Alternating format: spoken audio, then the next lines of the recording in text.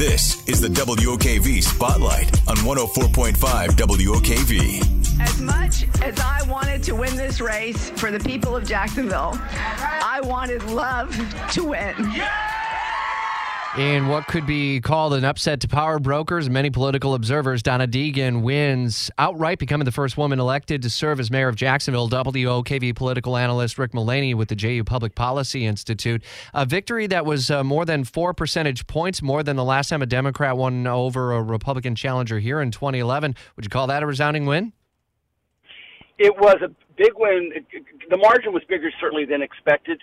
But honestly, one of the great upsets in the history of our city when it comes to mayor, and we've had some significant upsets in the past. Over the last 3 decades, we've seen one Democratic mayor elected, and that was Alvin Brown in 2011, and he came out of nowhere. And this Republican run really started almost 30 years ago with John Delaney in 1995 when he became the first Republican mayor since Reconstruction. But for Donna Deegan, this was different. Alvin Brown came out of nowhere. John Delaney came out of nowhere. She did not come out of nowhere. She was well known. She was well liked. But honestly, it was stacked against her. The money advantage, Rich, was staggering. Daniel Davis raised nearly $9 million. Donna Deegan was about $2.5 million. Plus, history was not on her side, and there had been a Republican red wave in November as well as locally in our first election.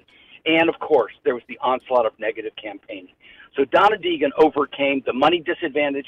She overcame what had been a red advantage in local elections. She overcame negative campaigning for really an extraordinary victory. And I think there's a number of storylines, but 2 I do want to mention briefly. One is Donna Deegan herself. She was energetic, she was articulate, and she showed up. She came to debates, she came to forums, she came to interviews. And by the way, many people, of course, applauded how well she presented herself, but I don't know if she got quite enough credit for the homework she did and the substantive mastery of what was going on and substantive issues. But the second big storyline, apart from the positive campaign of Donna Deegan, was the Davis campaign.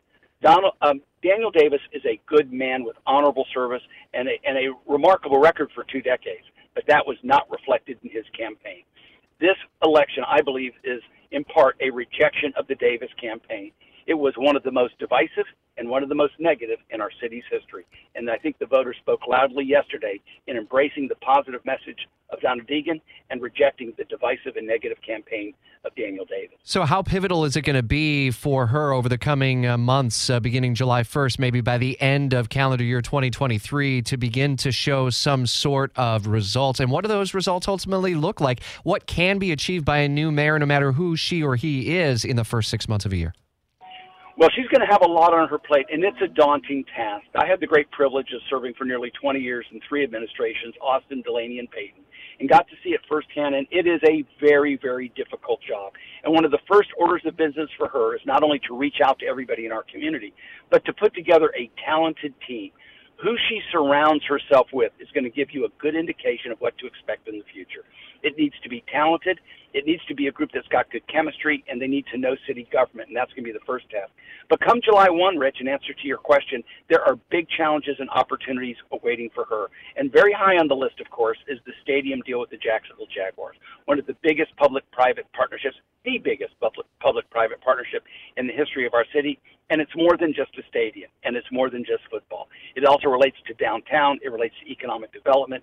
It relates to the revitalization of some of those downtown neighborhoods, particularly on the east side. It's an important for the future of our city. That will be on her plate immediately. But there's other really big issues: critical infrastructure investments, something that she ran on, downtown development, serving underserved communities. So she's going to have a lot on her plate, but it all starts with the building blocks of putting together a talented team that hopefully will serve her and the city of Jacksonville well. Rick Mullaney, our political analyst with JU Public Policy Institute. Before we let you go, how critical is the relationship going to be between Donna Deegan and TK Waters, the mayor and sheriff, in a city this big with a crime problem this big?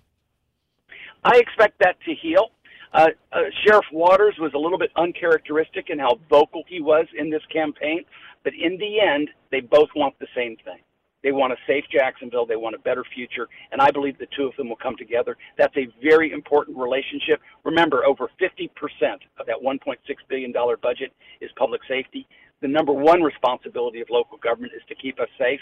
And so I think you're going to see Donna Deegan reach out to everybody, including TK Waters, and I expect the sheriff to reach out to Donna Deegan. I'm optimistic. We'll have a chance to sit down with Donna Deegan, the mayor-elect, in a matter of 30 minutes or so. Be listening about 8:50 or so ahead of the Brian Kilmeade Show. Rick Mullaney, our political analyst with the Jacksonville Public Policy Institute. Always appreciate and value your insight.